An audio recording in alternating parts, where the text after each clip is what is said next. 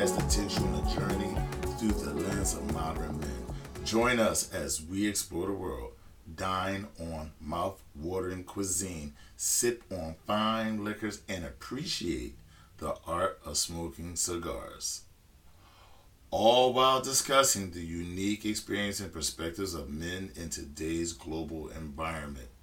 Get your passports ready, because it's time to set out on thrilling adventures filled with stories, insights, and the pursuit of the extraordinary. Hello, everybody. I am back with another topic, and this topic is about alienation and being alienated. And this topic has come to me from a few situations that's currently going on in my life with people around me.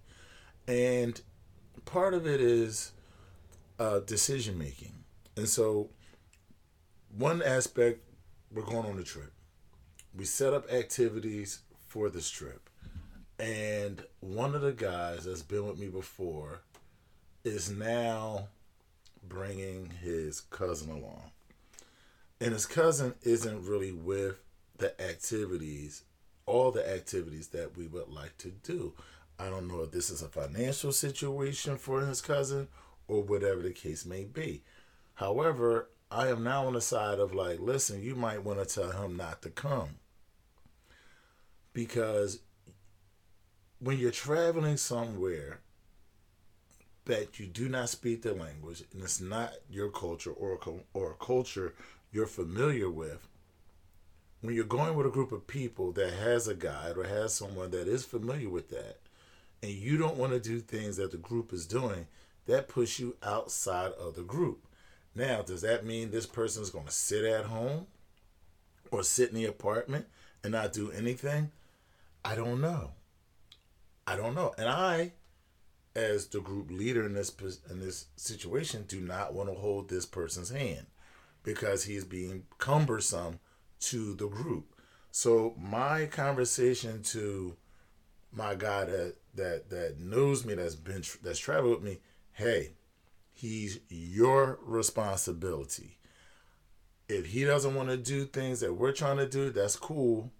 But when we get there, that may not change for him. If in the moment he's saying, oh, I want to do that now. No, it doesn't go like that. You can't be a fifth wheel.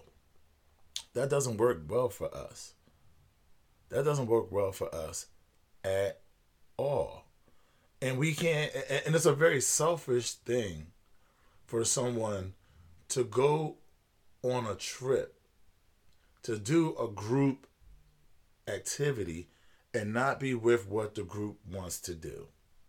All the things that the group want to do, especially when you're going on a trip to a place where you don't speak their language, you're not familiar with the culture, and you're in the city, and it's not like a place that doesn't have some level of criminality.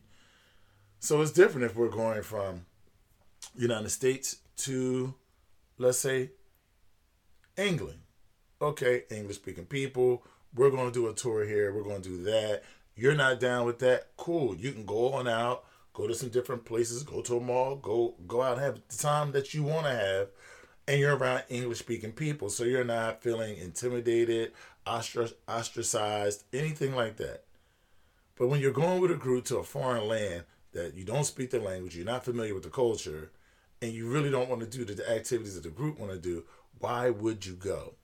You want to be cumbersome to the group. However, we're grown. That's a decision that he's made for himself and a decision that he will stick with. I will not go out of my way and inconvenience myself to convenience him when he could have just went along with the program from the beginning. As I told my guy, yo man, tell your cousin he might not want to go. He might want to fall back and do something different. Get his money back for his ticket and all that. And he was like, no, he's going, and it's on him. Now, my guy says that. It's on him. But they're rooming together. So it's really not on him. When he gets there and he wants to do things and he's not part of the group, who's he going to lean on? He's going to lean on the person that invited him, and then the person that invited him leans back on the group leader. And I'm clear to my guy. He will not be a burden on me or the group. So if he decides to come and he gets stuck, and he decides to come, and all of a sudden he want to do things that we're doing, and he can't really fit in, he out. And I don't want to hear it. I don't want to deal with it. I don't want to deal with the drama, the moaning and the complaining, or the you guys this, that's your people. You deal with that. Can't come to the group leader in the moment and say, what can y'all do for me? Because whatever it takes to do something for you will cost you more. And what do we know about people? They don't want to pay more. They never do. They want to have the time of their life for less to no money. And that is not the reality of the world. When you want to do big things like travel and have different experiences, those things do not necessarily come at a lesser cost.